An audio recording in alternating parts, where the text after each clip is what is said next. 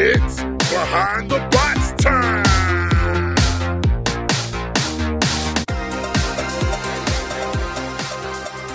From Norwalk Havoc Studios in Norwalk, Connecticut, this is Behind the Bots, the podcast that brings you the stories of the builders behind the bots. I'm Kyle. And I'm Luke. And today on the podcast, our interview with the builders of Double Tap. Chris and Lindsay are off on their next couple of weeks for their honeymoon and a trip to BattleBots. We'll wrap up the show with this week's installment of Robots Around the World. But if you like our show, please rate and review us on Apple Podcasts, Google Play, Stitcher, Spotify, TuneIn, CastBox, Player FM, and Podbean, and follow us on Facebook at Behind the Bots. Tell a friend. We really appreciate your support.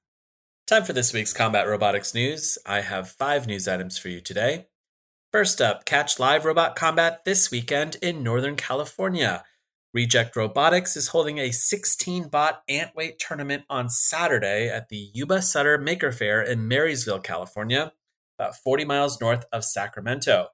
Maker Fairs are always a lot of fun, so if you find yourself in Yuba County this weekend, put this event on your calendar. Check out details on robotcombatevents.com. This past week was shipping week for US-based bots competing on BattleBots 7, which meant another 10 robots got added to Sterling Brown's visual list out of a possible roster of 50 bots. So let's see, I guess we're up to 47. We've got almost all of them. One bot. Almost all. Yeah. However, one bot that nobody seems to know whether they're coming or not is Blacksmith. The mystery deepened this week after Blacksmith Captain Al Kindle published 2 photos of a blacksmith crate being loaded onto a truck. Eagle-eyed fans quickly realized that Al posted the exact same photos this time last year. So who the heck knows what's going on? No, seriously, I'm serious. Who the heck knows what's going on? If you know what's going on with Blacksmith, just reach out to us. Let us know. BattleBots this weekend released their last remaining videos from BattleBots 6, a mix of 10 unaired fights cut into a 30-minute video with no introductions and no fight commentary published over YouTube. The most incredible fight has to be, without question, Big Dill versus Overhaul, an exhibition match where each robot pummels its opponent with metal chairs. It's amazing, unforgettable. Stop this podcast immediately, go to YouTube, and watch that fight right now. Kyle, did you get a chance to watch the chair fight? I did, and I love that it took so long to get this chair fight that we were hearing rumors about like while filming was happening. So it's amazing how long they have kind of stretched out that season 6 or the 6th championship content over this entire year. And I guess this is finally the end. This is the last bit of it right now. The last bit of BattleBots 6, just in time for BattleBots 7. Great segue, Kyle. BattleBots 7 is gearing up for its first day of filming, happening next Tuesday in Las Vegas, by releasing their pre-show power rankings based on bot performance last season. As of Sunday night, they had released power rankings number 17 through 32. Look for the rest of the list later this week on Facebook. Can we pause here for a minute? Yeah, Luke? sure. How do you feel about these power rankings? They seem strange and kind of arbitrary. Like, I think if I'm remembering correctly, like, there's just some bots where you're like, this seems very low for this bot. They've performed better than this, you know? Yes, absolutely. Like Riptide made it to like the top 8, and they're ranked 13th. Riptide, a little weird. Yeah, I know. Plus, it's like I don't know really how valuable this is. I guess it's cool because they make this list every year, reportedly, but now they're releasing it to the public just to kind of get people excited. But yeah, I don't know. Like, there's so much iteration and changes happening between seasons that it's almost like you have to enter every season kind of throwing out a bot's past performance because, they change a motor, they change kind of a big design component can really change their fortunes, from season to season. Death Roll, like they're coming back to this to the show and they're like ranked number 22. Like, come on, Death Roll's better than that. So, yeah, I don't know. Strange, but I guess kind of cool. Kind of see like how the sausage gets made. Yeah, they're trying to make it more sports-based, right? Like everybody's getting the official 4 fights. They're going to have the data be a little bit more solidified this year. That's a lot of the stuff Greg talked to us about, and I guess this is in line with that. Yeah. And finally, BattleBots 7 has reportedly replaced Judge Jason Bardis for the upcoming season of the show. Jason confirmed the news on Facebook himself, writing, quote, "I'm told the network just wanted a new face, unknown if that's the real reason or not." Jason got his start in combat robotics at Robot Wars 1996 and went on to build several combat robots for the original run of BattleBots on Comedy Central. He returned to the competition for season 2 of the reboot with Disco Inferno and signed on as a judge for season 4. We want to wish Jason the best of luck in all of his future projects. And that's it for this week's news. After the break, our interview with Team Ostrich Air and their bot, Double Tap.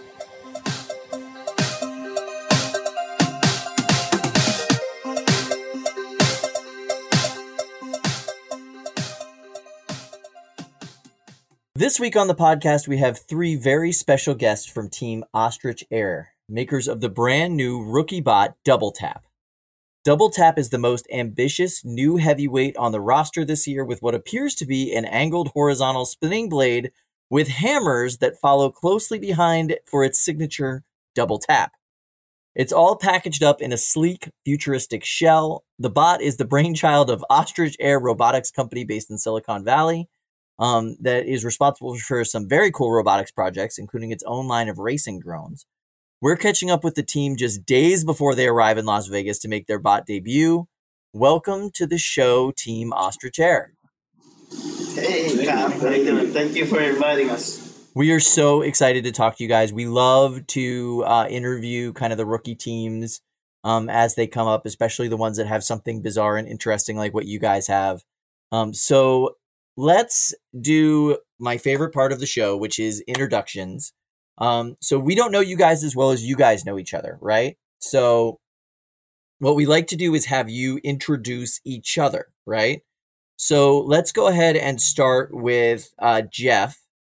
Jonathan, can you please introduce us to Jeff and tell us about what who he is, what he does, how he came onto the team, all that fun stuff. Okay. So Jeff is an interesting person, actually. Jeff is takes care of some of our government stuff, and he actually, one of the key cool things about him is he lived in Oak Ridge, Tennessee, which is that city that didn't exist until a few years ago. So Jeff comes from a really cool background of very secretive military tech, but he's also a pilot. And we love to fly, as you know. so having a full-blown pilot on our team is a very cool thing. So I think that's how I would introduce Jeff. Yeah. I love that. Thank you so much. Okay, so Jeff, can you please introduce us to Derek? That's easy. Derek is a genius. Derek is a aerospace engineer and a mechanical engineer from Stanford, who's done many, many interesting things, including designing propulsion systems for aerial cars, flying cars. He is nothing but amazes me. I'll go and I'll come up and say, hey, we have a problem with this. Next thing I know, I hear one of our 6 3D printers back here firing up, and something that didn't exist an hour ago is now handed to me. Here you go. Well, how'd you do that, Derek? Well, he's just a genius. He does things that they say can't be done. He'll go and sit back, and he gets that look on his face. Next thing we know, it's like, oh, there they are. They're fired up again. And he hands it to you about an hour later. And here it is. And yes, it does. Yes, it works perfect. So he's nothing short of a genius.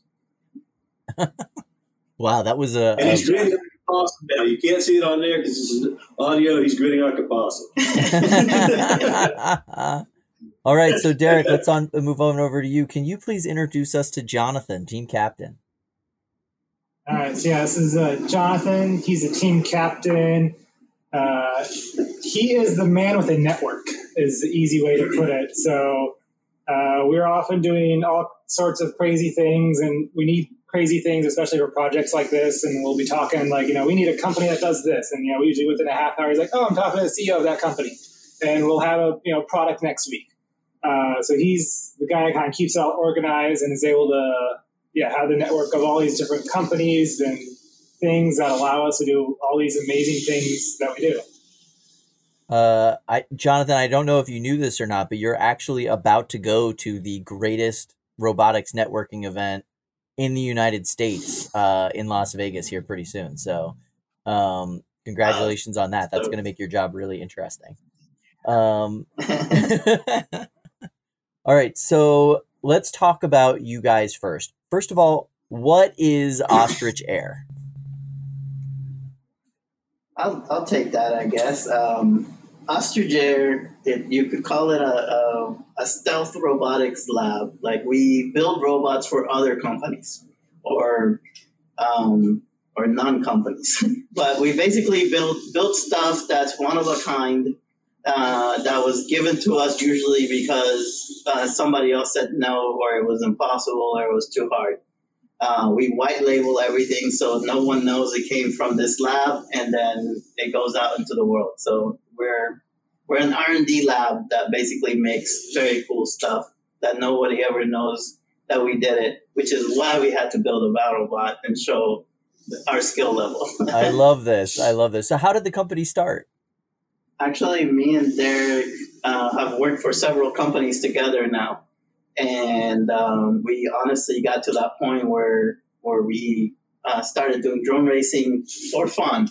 It was a hobby of ours, and eventually we decided that we knew enough and we learned enough, because we were usually the guys working the tech in those companies, that we just wanted to build something on our own that, you know, was special, and ended up, honestly, it just kind of organically went from drone racing to we all quit our jobs and started making stuff for other people. So it's kind of what happened. I love that. So what are some of the coolest projects that you can talk about? That's a hard one. Coolest, do we have a project we can talk about? Racing drones. Honestly, the only stuff that we can talk about is like we build a camera. So we build a camera drone system, like a drone that can do over 140 miles an hour, carrying a red cinema camera, and it's has unobstructed views, and it's been used. Yeah, it's that kind of stuff. I guess we can do, because those are the things we kind of do for fun on the side. But anything for a company, we can't. So usually it involves, that kind of stuff, just high-speed racing, or there's a little cooler that runs around and brings us drinks and has, that little guy.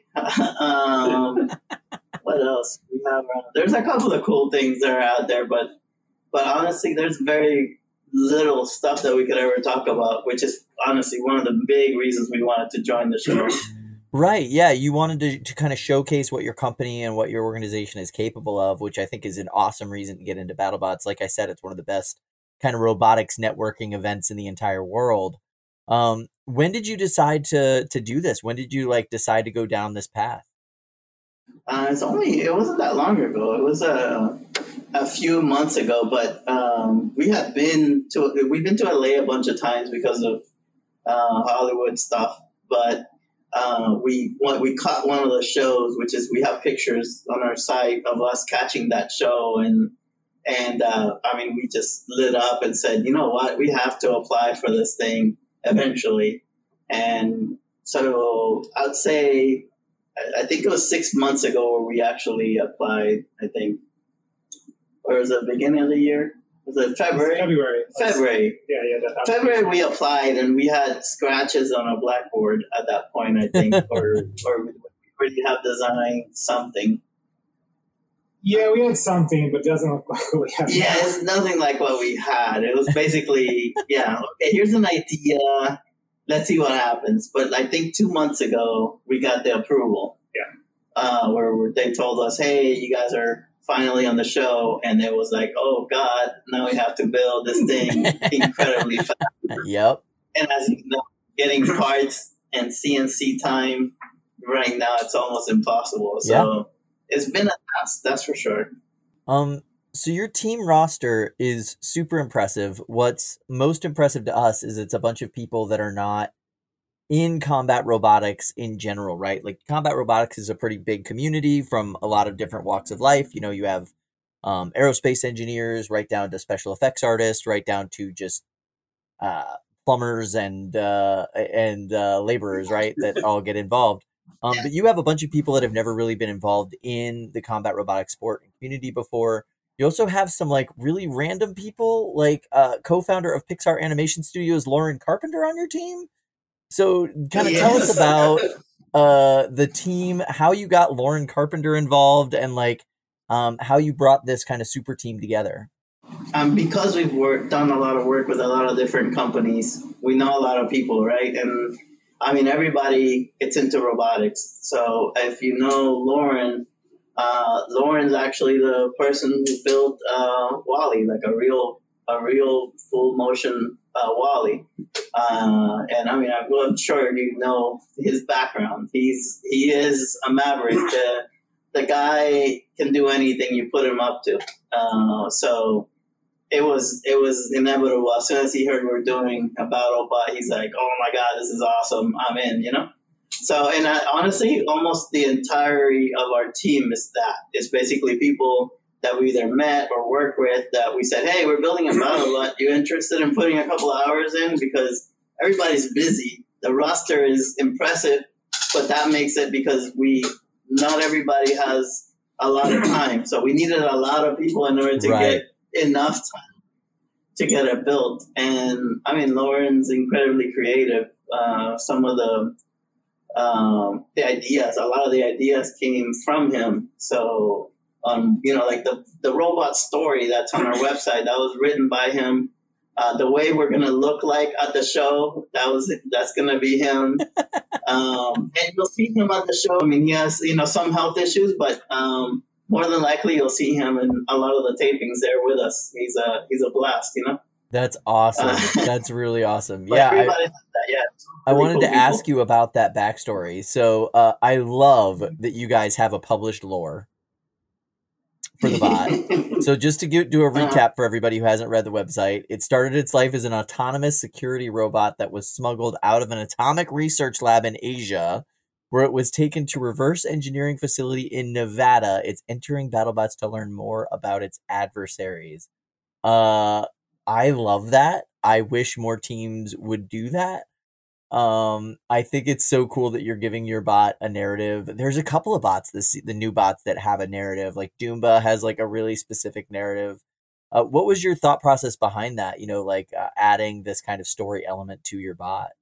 Yeah, I think it all comes from the background, right? So we're always building stuff we can't show. So it's like, this is finally a robot that we can show. So it was like, okay, we gotta give him his identity. He's coming from a secret lab that no one knew existed until BattleBots, basically. And then he's got to have a background. And how did he get to Vegas? Well, BattleBots showed up in Vegas, so he has to go and investigate and gather data. And since it's our first year, that's literally what we're doing. We threw a whole bunch of sciences together so that we can gather data, and then season 8 optimize the heck out of Double Tap and hopefully take that nut.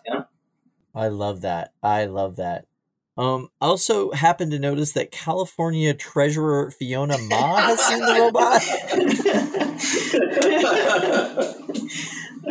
So random. How did that come about? She wanted to come by the lab. Once we opened up, our place doesn't even have a name. Like if you try to come to us, you probably won't find us. There's no sign. There's no sign. Right. Everything's blacked out, and we have a lot of neighbors that protect us. So when we got the word out that we were going to build this thing, everybody kind of came out of the woodwork. Finally, we get to go in there. So it's kind of what happened. So we like I said, we know a lot of people, and actually today, almost the entire cast for DRL was in here. So the Drone Racing League, on the wall. So they're a lot of our pilots for when we do any kind of crazy thing. They're actually our pilots for those events that we usually reach out to, first. So yeah, they're going to be doing a show here in San Jose tomorrow. So they all came by to hang out and have some pizza and check out the lab. That's so cool. That is so cool. I'm loving this. All right. So we've got a ton of listener questions. Like I said, I don't know how, like, in the kind of internet community you guys are, like how much of the the Reddits and the whatnot, the background that you follow, but you guys have enticed a lot of thought, a lot of imagination. You've provoked a lot of questions. So we have a ton of listener questions that I want to get through. And we'll pick and choose them. But before we do that, I realized we haven't done this yet, and I would love for you guys to describe this. And maybe Jeff, this would be a good one for you. Can you describe what the bot looks like and what its like action is, like what its primary weapon does, like how it operates? Yeah, we actually have multiple looks and multiple shells. We can custom tune it to whatever our opponent is. I'm kind of a fan of the organic look, the more rounded look that you'll see. That's the one that's being done over in Nevada right now for us by the gentleman who's on Metal Masters. He's doing an amazing job. I've just seen some photos of it, and Jonathan actually flew over there the other day to take a chassis over there so he can make sure that the fit is what we need it to be. But that's actually my favorite one, the more rounded, organic kind of look. It's truly a work of art. It's just beautiful just to look at. It's going to be a shame to have something hit it since it's that pretty, but we know that's the name of the game. But yeah, the weapon that we're using, and the way we got our name Double Tap, is we have a horizontal bar that has a really unique shape to it. But the whole thought behind it is we have a horizontal bar with two hammers that are actuated upon the first impact of that main bar hitting. And what our hope is that we figure most people are probably having some type of a damping system like we had in our thought. We assume that they did. And, a lot of times people will go and they'll have a hit and they'll associate massive external damage as being that, something great. Well, it's fun to look at, but that's not what usually incapacitates somebody. So what our weapon does is the primary bar makes that initial contact, and our hope is it will go and collapse or compress their initial damping system. And then while it's dampened, that secondary hammer comes in to deliver a jolt right into the chassis and into the delicate parts of the inside of the robot. I want to go and dislodge magnets out of your motor. I want to go and I want to take out the little windings in there. Oh, those little Belkin creatures there? Yeah, I want to take them out. That's diabolical, and I love it. Okay, thank you so much for that. You're very welcome. I love that. All right, so we're going to go ahead and break these questions down kind of by category. So the first category is overall design, right? So Derek will be pitching some of these to you, I'm sure. But first off, super slick. This is a question as well as like a comment from Andrew Lynch. First off, super slick looking design. In my dreaming of one day building a bot for competition, I've thought about having a rounded frame with no corners for spinners to catch. Was that your initial design plan, or is it more aesthetics? So this one was more aesthetics. In general, we don't like making anything ugly. So when we started this, that was one of the big things. We wanted to look good. So we went and essentially reached out to a few designers we worked with in the past, found one that had some time, and it was one of those things of, working together of like, here's the general interior design of what you have to fit around, but it was basically let the designer go loose and go, with his imagination, because oftentimes they're so constrained by all these various things, and we decided, no, be free. And so we worked with a designer, and he's a car designer, so he works with F1, Bugatti, things like that. Currently a car that just broke a track record. McMarty, that car. So it was, we wanted to look good, and we basically went to a designer and said, go nuts. Yeah, have fun. I mean, it's our first year, like we said, so we want to gather data and show off like engineering. So yeah, it's gonna break, but it'd be a lot of fun to watch it break and learn. You learn more from things breaking than if we made this solid piece of steel that doesn't go anywhere. So yeah.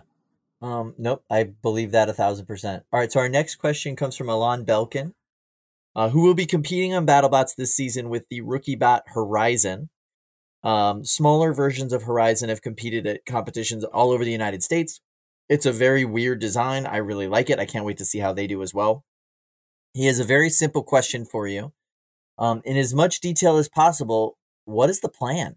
The plan, oh my gosh. So the plan is to get as much data as humanly possible. So that, because that was the biggest challenge we had trying to get into BattleBots, was how do you know how many G's of force you're going to take on any part? How strong does things need to be? And once we went down that and had several meetings, we realized that the best way to do it is, let's bring a Lamborghini to a bulldozer fight, put a bunch of sensors on it, and gather that data. And now that once we gather that data, then we can optimize Double Tap to really be a superior robot. But this year, he's just going to show off and get, hopefully we'll leave with a nice bucket of parts, and it'll be amazing. So we have bots like Ribot that they have live telemetry from their bot, right? They have full on sensor suites telling them how hot their motors are. They know, like where they're at with their speed controllers, how much amperage they're running through everything at any given time, right? And they're able to access that data.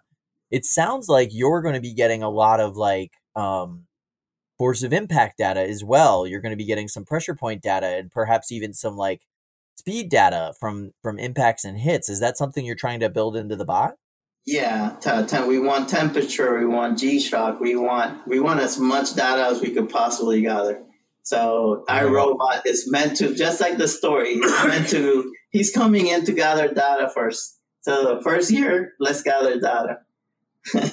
Yeah, I mean, win a fight or two if you can, but gather the data. Of course, things will happen. I mean, it's still an impressive robot for a 2-month build. For sure. So we're going to have what you mentioned as far as sensors plus a whole lot more. And I always tease these guys and say, man, if our shell cracks open, these guys are not going to believe what they're seeing underneath the shell. And they're like, what the heck is that? So if that shell happens to crack open, you're going to get quite a show. All right, so Bloodsport team member Seth Schaefer, who has an excellent YouTube channel just kind of explaining combat robotics and the basics of it. You should go check it out. It's really cool. He runs a bot called Division at Norwalk Havoc. He says, your robot looks extremely interesting and it stands out far from the rest of the field. Kudos for that. With the general design trend for BattleBots often being to embrace KISS, design principles, aka keep it simple, stupid, what made you decide to put so many complicated subsystems into your robot? Do you expect all of them to provide real advantage, or is it just for some cool factor? Also, welcome to the overhead spinner nation, because Bloodsport, as you know, is probably the most powerful overhead spinner in the game right now. So you want to take that? I mean, it's definitely data, but it's data, and I mean, we kind of like doing overkill with stuff. So we knew we could do stuff simple, but we don't learn as much from that. The idea is, you make it a little more complicated, but, you put science behind it. So we have, reasoning with, we have a complicated weapon system. We use, 4 motors, not 1, but we also have, clutch systems built into it. So if any one motor fails, it's not going to drag down the rest of them and it'll keep going. So it was a lot of how do we make this complicated in a way that we learn from, if you make it a more complicated system, there's more things to learn. There's more points of failure, and then you learn, what exactly this can take, and then, does the redundancy of having 4 motors, is it worth the extra complexity or not? Because if you go simple, you don't learn that. So I guess that was the main driving factor, is just trying to learn as many things as we can in one bot. Yeah, makes sense. You have to understand, this isn't just for this. This is also to help us for our core business. We build robots and drones for a living. So the data we receive on this is going to allow us to go and make all the things we build better, not just our bot. Yeah, I mean, a lot of BattleBots competitors talk about how their work in BattleBots really does reflect on their work in real life.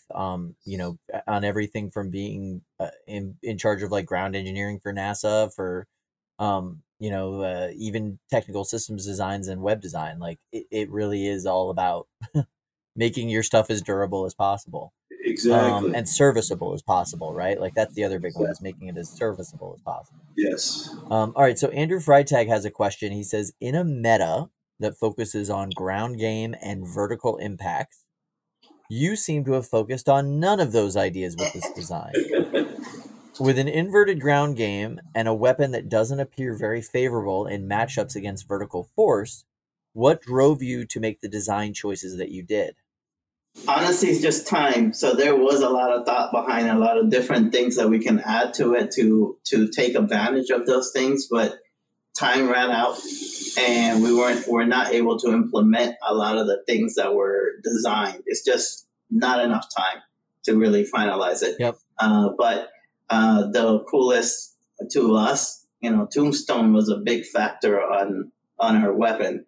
And I mean, even though lately he's not, you know, like hasn't been as impactful as he used to be, we kind of still, you know, we pray to the Tombstone and we wanted to make something that was different and try to bring back a little bit of that. And we know that it's a very experimental version of it, but it will get better. Yeah. And it will come back, you know, way stronger every time it comes back. Yeah, no, that makes perfect sense. And we do have several versions of our bar also. We have several weapons bars, so we can implement those if we feel the need to. Got it. And those are for optimization against different armor packages or armor types, I'm assuming. Yeah, I mean, yeah, it's just, we're testing out as much as we can. And I mean, it's still a timing thing. So we're like, a lot of this stuff is being built literally as we're talking. I hear the machines going. Sure. Some stuff, you know, as you know, also some stuff just doesn't make it, or doesn't, you know, get cut, or, you know, the machine fails. And so we just have to have backups to make sure that we can be there and provide an amazing show. Yeah, no, and we're all really excited to see that. All right, so we're going to move on to next like series of questions that kind of focus around the shell and the armor systems of your bot. Mad Catter driver and current Beetleweight champion of the world, Calvin Eba, who also he builds very popular Beetleweights, but his championship Beetleweight right now is Lynx. It's an amazing bot. He says, the shell looks super cool. How are you making it? Now, you've already said you're making several versions of the shell. So you have one being made that is, you know, similar to the rendering, the curvy or the curved design, that you're getting made by one of the Metal Masters in Vegas right now. What are some of the other shells that you're looking at, and how are you getting those made? So the smooth one is investment casting. So they're actually mixing the metals and pouring it into creating that shell. Unfortunately, you guys won't be able to see that one because we just got a call that the pour failed, and it takes months just to prepare to do that. So unfortunately, you won't be able to get to see that. We'll make a YouTube video of the guys and the pour, and so they can see, you know, the process here really soon. So stay tuned on our YouTube so you can see what actually it takes to make one of those shells. And then the second one, the Metal Masters, and then the third one, it's more of a angular, like stealth looking shell. That's more of his, I guess, show off more of the military side, I guess. I love that. All right, so one of the questions we got from Cutlass 206, he says, how shiny is the main body going to be? Is there enough kind of chrome in the robot? There isn't enough chrome in Robot Combat, so I'm crossing my fingers for blinding amounts of bling on this one. Super cool to see a very different aesthetic in a bot, in a robot in BattleBots this year. Best of luck. And I think everybody agrees with that. This looks like nothing else that's competed before. So yeah, how shiny is it? It's actually not that shiny. We wanted to give it, I mean, the backstory is this robot's been all over the world working. So we want him to look as he's already been working. So he's worn. Even his smooth shell was going to come in at a very rough looking, version. Like he's just came out of a war and now came into do BattleBots. So yeah, we want to give it, I guess, the whole Lucasfilms look to it, that it's already been battling, even though it's brand new.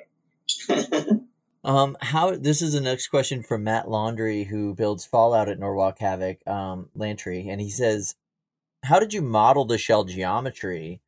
Was there an inspiration for the shape from anything, or was it more it had to be this way?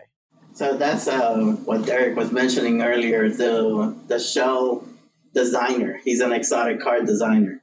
And we gave him free reign to be able to build whatever you wanted, based on the restraints of what we built inside for the robot. So he's worked for Bugatti, he's worked for F1 cars, and now currently working for Morty Automotive.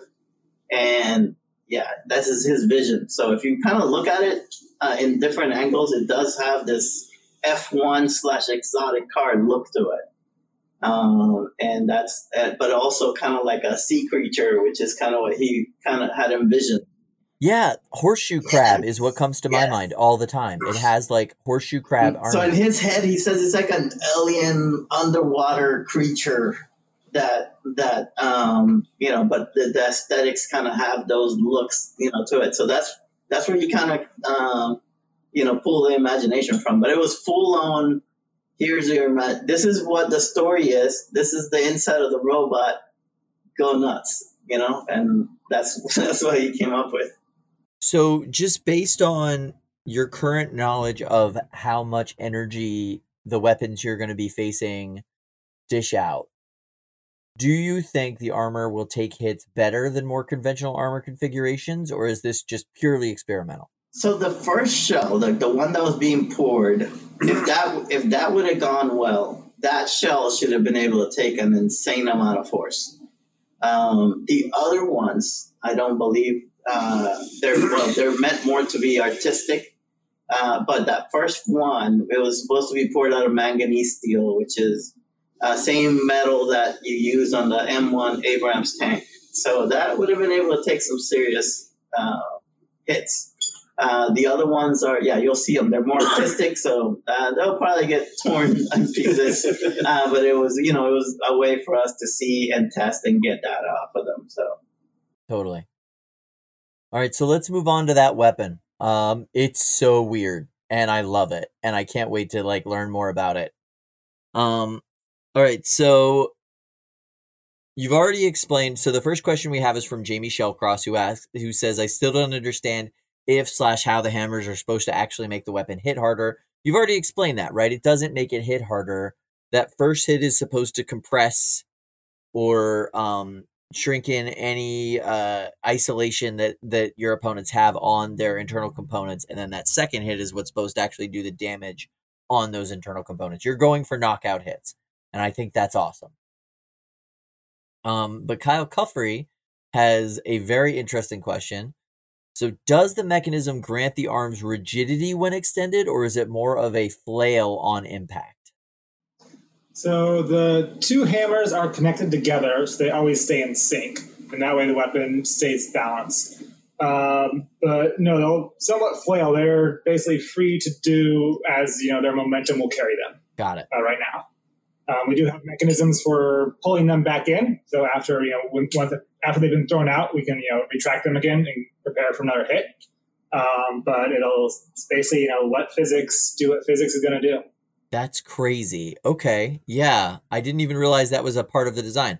Okay. So that brings us to a next question from Martin Zeitz, who says the hammer hinges seem to represent a weak spot in the spinner. How do you design them to withstand a hit from something like a vertical spinner?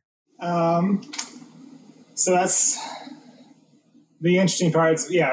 Trying to make it as strong as we reasonably can the weight we have. So actually, in the long run, or one of the things we're looking at with it is we had, in theory, how thick we needed to make them to make sure they weren't going to break. And then we went thinner. So this might end up in the wall of the battle box at some point, and we wouldn't be too disappointed if that does happen. Yeah, we know it's a weakness, but also if it fails, then we learn more than if it never fails. So yeah, it's kind of like the rest of the bot. We want to do well, but at the same time, we're going to learn from all the failures. There was a lot of software simulation, and topology was also a big factor for us knowing where things were going to fail, and how weak or how thick things needed to be. But I mean, we did find what we believed. Again, this is math from just watching the show and seeing the thing. So it's educated math, but it's not very. It's theoretical, specific. Yeah. And when we saw, it's theoretical, and when we saw, okay, this software is saying it should break if we go any thinner, we did go thinner because we thought it would be cool anyways.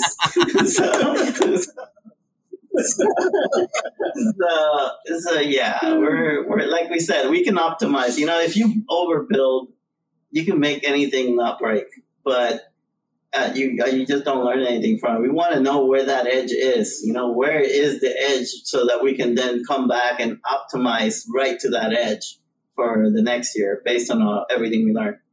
Whew. All right. So I have a question from Brenton Barber, but before I ask the question, I'm going to ask a preliminary question. Do any one of you know what a helichopper is? Yeah. Go ahead, Derek. Yeah, we're familiar with the helichopper robot. That I believe they were the ones that introduced the new speed limits on the robots, down to 250. Correct. Well, kind of. The speed limit was one. added, I think, 2 seasons or a season after they applied and got admitted. But yes, they were part of that thought process. Yes. So there have been some comparisons made. Yeah. There seems to be a lot of lore around that one, and some unknowns of what really happened and things like that. So we found that bot after we had come up with the double tap design. Got it. So it was not inspired by that. But yeah, then later, I don't remember what it was. Somebody was looking at something and came across it, and we were like, oh, that has a lot of similarities. And I mean, definitely different implementations, but similar thought process. Yes, their beast mode, their beast mode configuration on their bot has some similarities to your primary weapon design. Yes. It is something that I noticed. I think you guys are doing it in a much more clever way, and frankly, a much safer way. So we'll just leave it at that.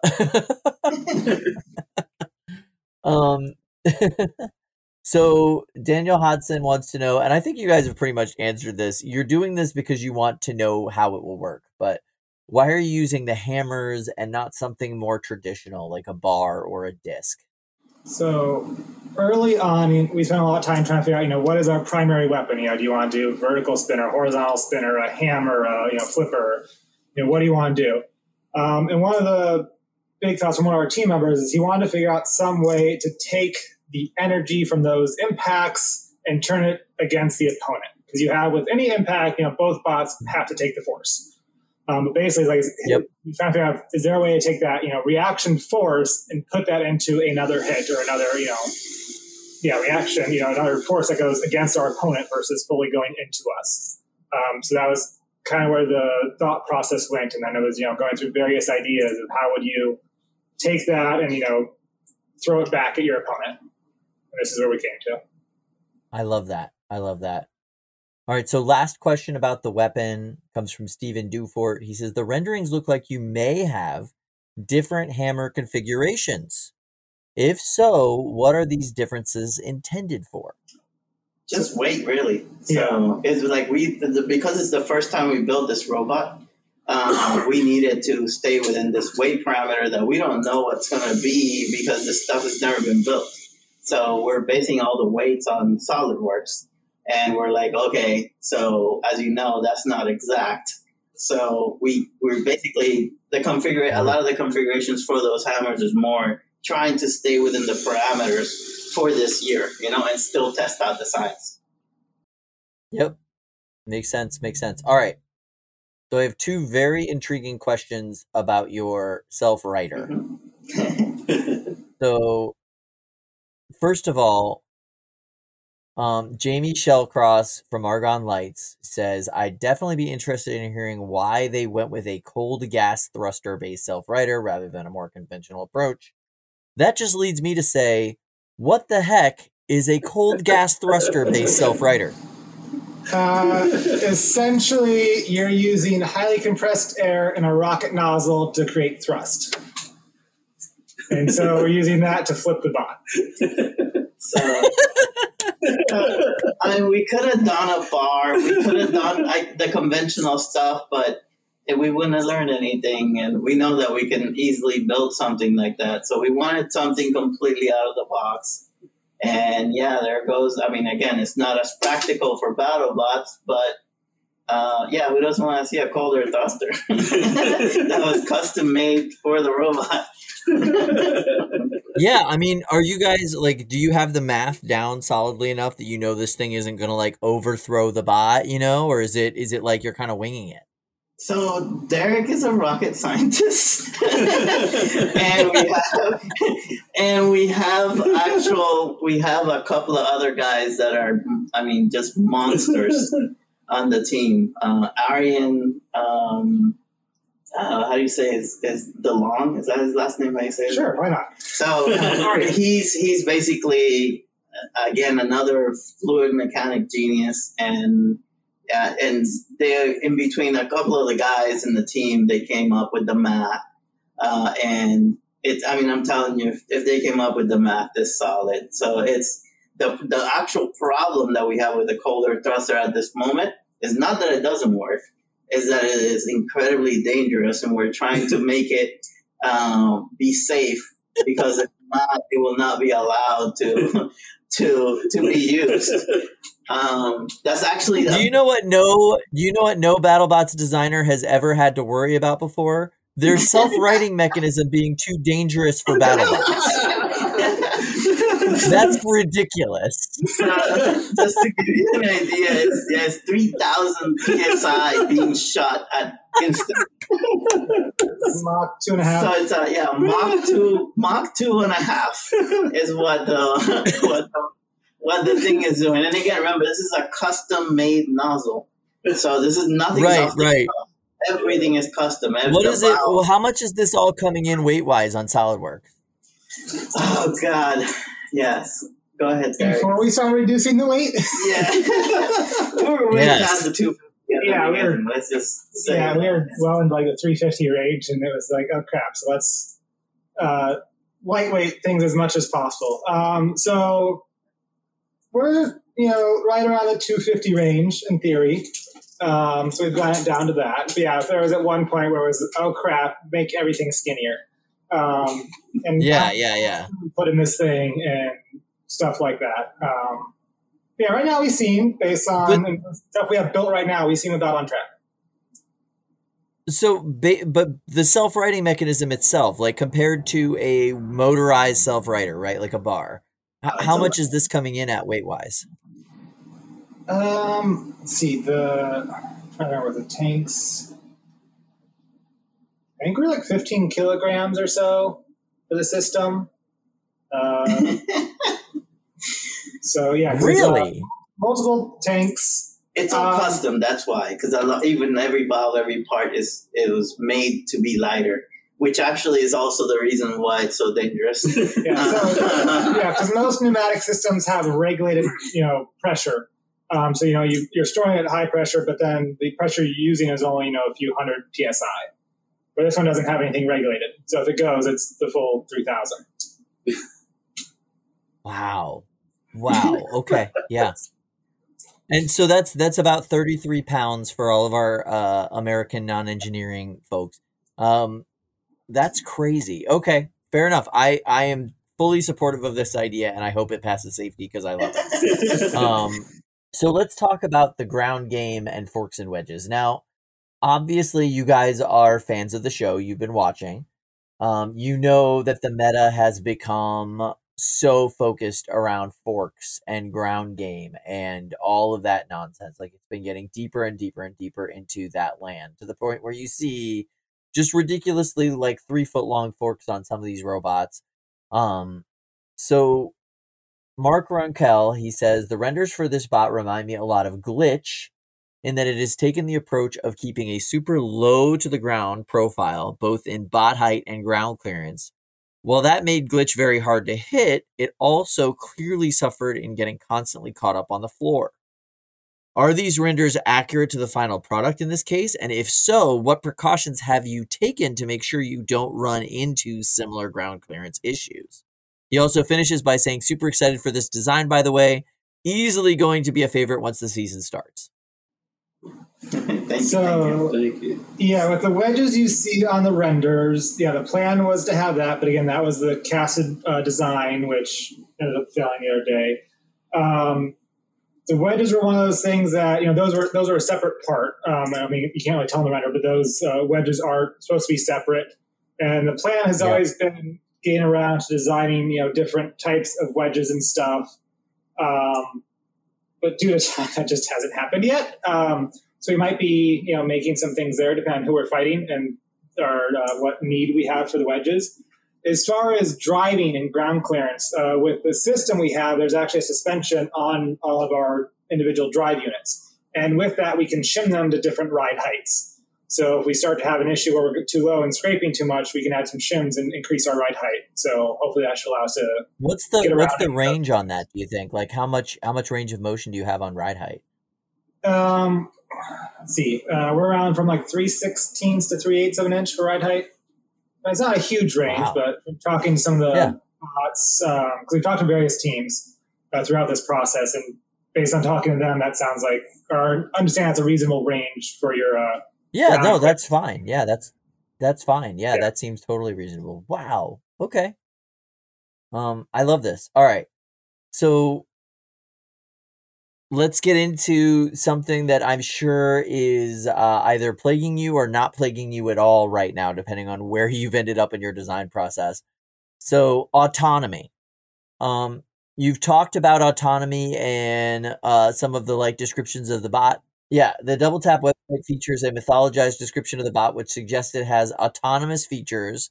What kind of autonomy, if any, is the team trying to implement this season? Is that a real thing? This comes from Joe from Team Don't Blow Yourself Up Robotics. So this every robot that we build has to be pretty much autonomous, just because that's what they require us. Now, for Double Tap for this season, I don't think we're gonna implement stuff. I'm gonna say I don't think, just because you never know what happens. I mean, it's with this team right now. It's basically somebody can come up around the corner and just bring something and say, "Yeah, we're putting this in on it." So I'm not planning on it. Let's just put it that way at this moment. Nope, that makes perfect sense. And I mean, we've had autonomous robots in BattleBots before. So Chomp was an autonomous bot for two of the seasons that they competed, and they were able to get some super accurate hammer hits out of their LiDAR system, which was amazing. Is that something you guys would be interested in playing with in the future? I mean, obviously you've had 2 months. That's not really enough time to start playing with that stuff right now, but. Yeah, exactly. But 100%, yes. I mean, it will. Double Tap will become smarter and faster and stronger as time goes by. So he will keep learning, and he will get just more badass as he keeps coming around. I love it. And I love that you already talk about your robot as a person. That makes me happy. All right. Let's talk about wheels. So Crotalidae, he is one of our frequent listeners and commenters. He says, this is a very simple question. What's up with your wheels? You want to explain? Go ahead, Derek. Yeah, so these wheels are from a company called Shark Wheel, and basically they went and decided to reinvent the wheel. Yep. So it uses a computationally calculated wave pattern that is the wheel design. We have used them on other bots before, and they work amazingly well. We had one project where a bot kept getting stuck in sand, with conventional wheels, and we put a version of these on, and they tried and they could not get the thing stuck. But because of their design, they have great traction. It helps them to ride over any small obstacles or debris because of the grooves it has. But it also allows it to slip better side to side, which is good for track steering, and also good for if you're taking an impact, the bot's sliding, and you don't absorb as much of it into you. We've I love that. Loved these things in the past, using many things, and these wheels are actually, they custom made them specifically for the BattleBot to get basically the softness, the traction for the BattleBox floor. Oh, that video sound. It was. We told them what we were doing the floor, and we got them to make a custom batch just for us, and we look forward to how they're going to work out.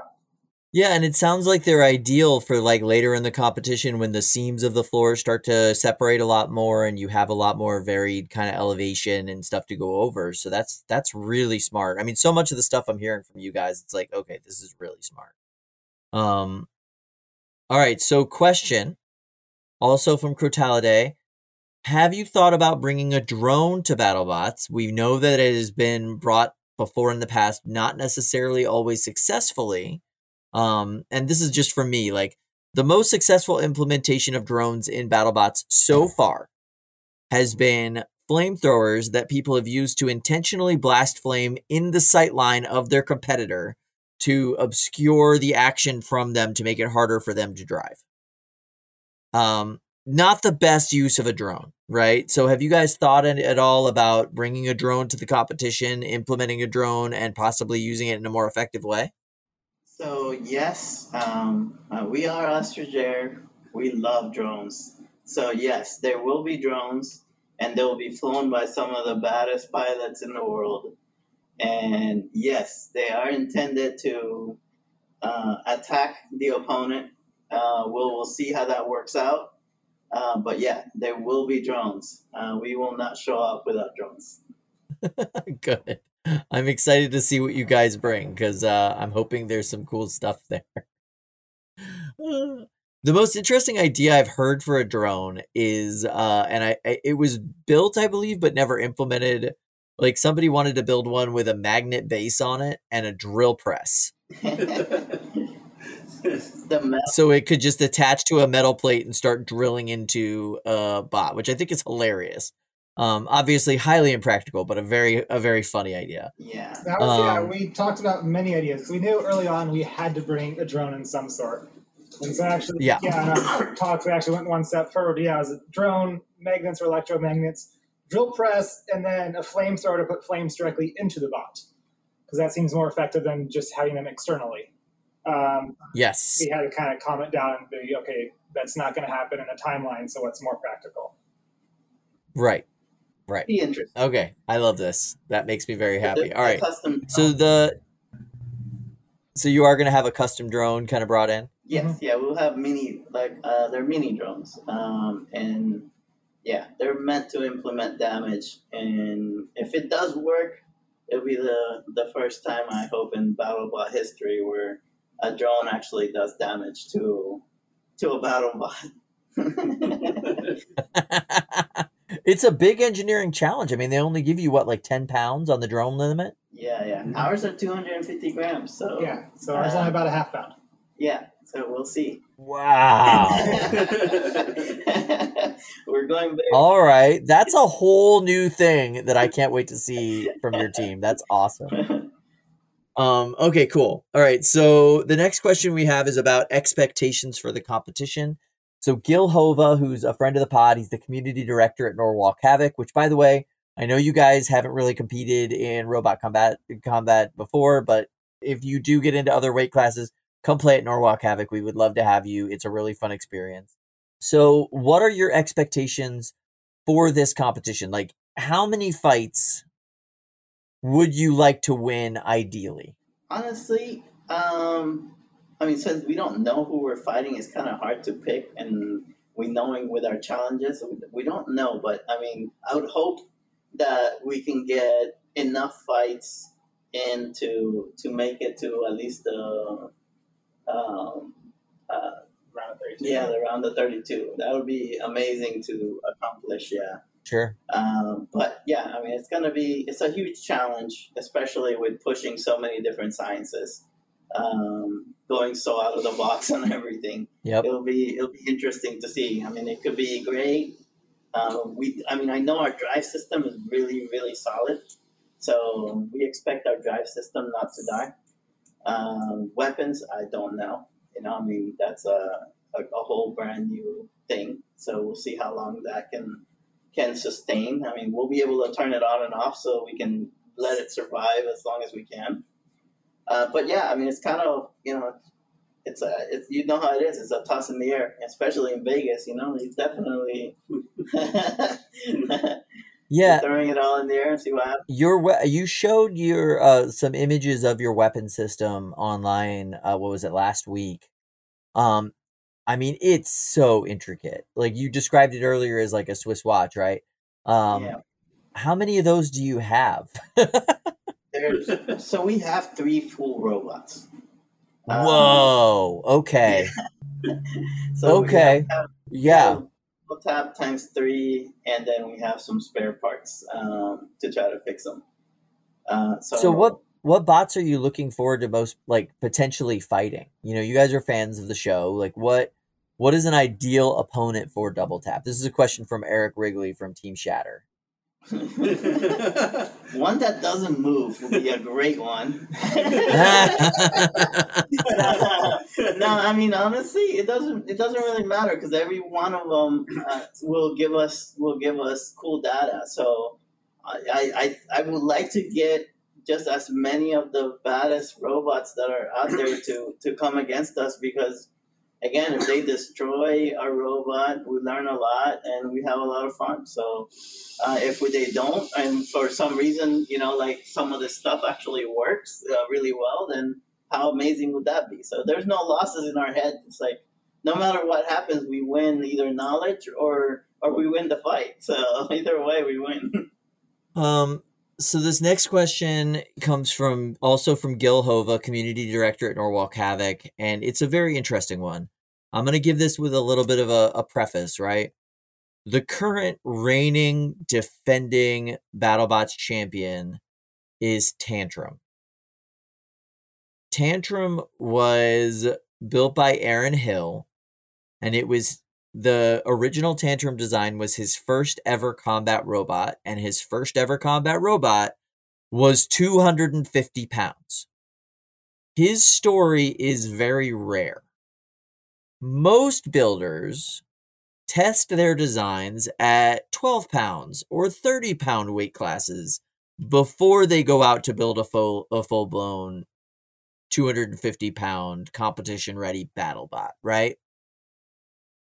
You guys are obviously going that Aaron Hill route. Have you considered testing the design at a lower weight class, or was that just not anything you ever considered? No, it's not ever a consideration. I mean, we build big. Our company name is Ostrich Air. We always go for let's go big or go home. So honestly, we hope to keep growing from this, and hopefully they keep getting bigger weight classes so we can keep entering. So eventually we could throw a car in there. Let's go bigger, let's go crazy. Now, just this season, like just this year, at Norwalk Havoc, Aaron Hill did compete with a 3-pound robot, and it was his second ever weight class that he ever competed in. So he went from 250 pounds down to 3 pounds with a robot that he called Shifty, which had a swerve drive. Absolutely amazing performance. I believe he qualified for our December finals. Absolutely amazing work. It's so funny how that 250-pound bot really did help him design a very effective 3-pound design and come out and do really well with it in his first competition. So yeah, I hope that this 250-pound bot leads you guys to maybe come out and try some smaller bots, smaller bot competitions. There's plenty of them on the West Coast, and we'd love to have you on the East Coast for sure. Yeah, sounds fun. Hopefully we'll get some time and do that. That would be cool.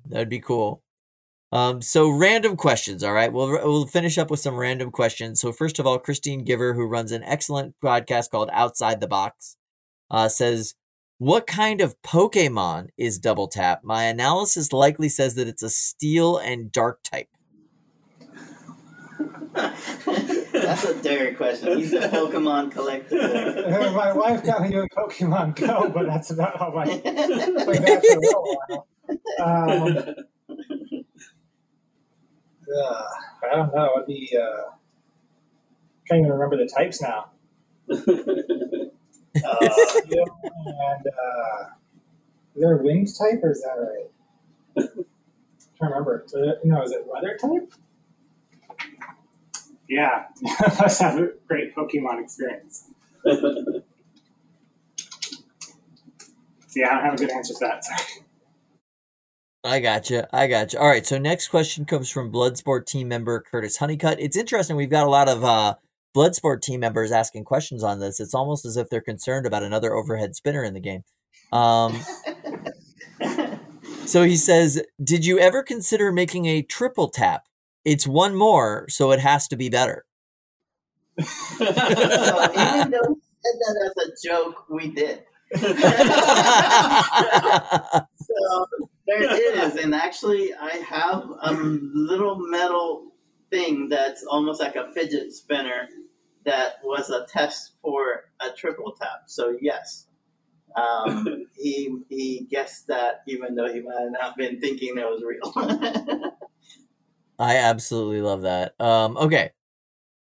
So thank you guys so much for talking with us today. We cannot wait to see Double Tap in the Battle Box very soon.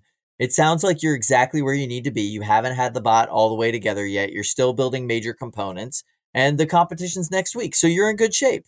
Right on track. Yeah. We'll be there, and No, we can't wait. It's going to be amazing. I can't wait to see your bot perform. And thank you so much for joining us. And hopefully we'll be interviewing you guys again later on this season. And we'll do one of those cool interviews where you're hiding a giant nut in the background of the video somewhere so that we don't see that you actually won the whole competition. That's awesome. Thank you, Kyle. Thank you so much for your time. And yeah, this is a really exciting time for us, our team, and just to meet a whole new group of friends. So really excited to meet everyone out there. After the break, we'll return with this week's installment of Robots Around the World.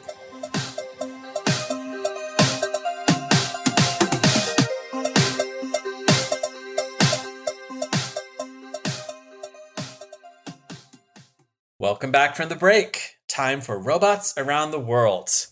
This week, we're traveling to Japan, where a robot hobbyist plans to open a maid cafe run entirely by humanoid robotic maids, Kyle. Yeah. The Mashiro project recently showed off its latest advances in a YouTube video with robots that are capable of recognizing guests using a head-mounted camera, holding their hands with a heated glove, and gently guiding them to their seats. The robots are even designed to kneel down all the way to the floor so people can rest their heads on the robot maid's lap. The designer behind Mashiro says he'd like every home in Japan to eventually have their own humanoid robotic maid. Kyle, I encourage you, if you haven't, click on the link here. Google You sent Mashiro, me this link. and it is pure nightmare fuel, Kyle. It's so weird. It is so weird. Their eyes, of course, are like these robotic maids look vaguely like anime characters. Yeah. So their eyes yeah. are, of course, are gigantic. But Yeah. because the eyes are like an LED display, they're glowing in this really Yes. creepy way. You know, Yeah. like Right. like it's very strange, and I don't like it at all. I do not like it at all. Like turn down the brightness on those things or something. I don't know how you fix that problem, but it's super creepy. And then something about the way their hair moved also kind of weirded me out. Just a little bit. You can summon your robotic maid by ringing a bell, and I can just imagine, like if you had a robotic maid in your home, and you rang the bell late at night, just these eyes just kind of light up in the corner of the room, and just it starts gliding towards you on these strange half robot, half, I guess, wheeled body or something like that. Yeah. Because, it's certainly not walking around. Like, they're hiding the wheels underneath this super long Like floor-length skirts, right? dress. It's strange. It is so strange. I love, too, that, like, one of the pain points that they're trying to solve is that the glove that your maid, like, kind of extends to you is typically too cold when it's a human. And, they're going to heat up the glove, Kyle. I mean, they're trying to be considerate for their audience, but my question is, who is their audience? Like... Yeah. It's a very strange situation. If Japan's about to open up for tourism again. Yeah. For the first time. Since the pandemic, which is amazing. They're one of the last places to actually open up, which is cool.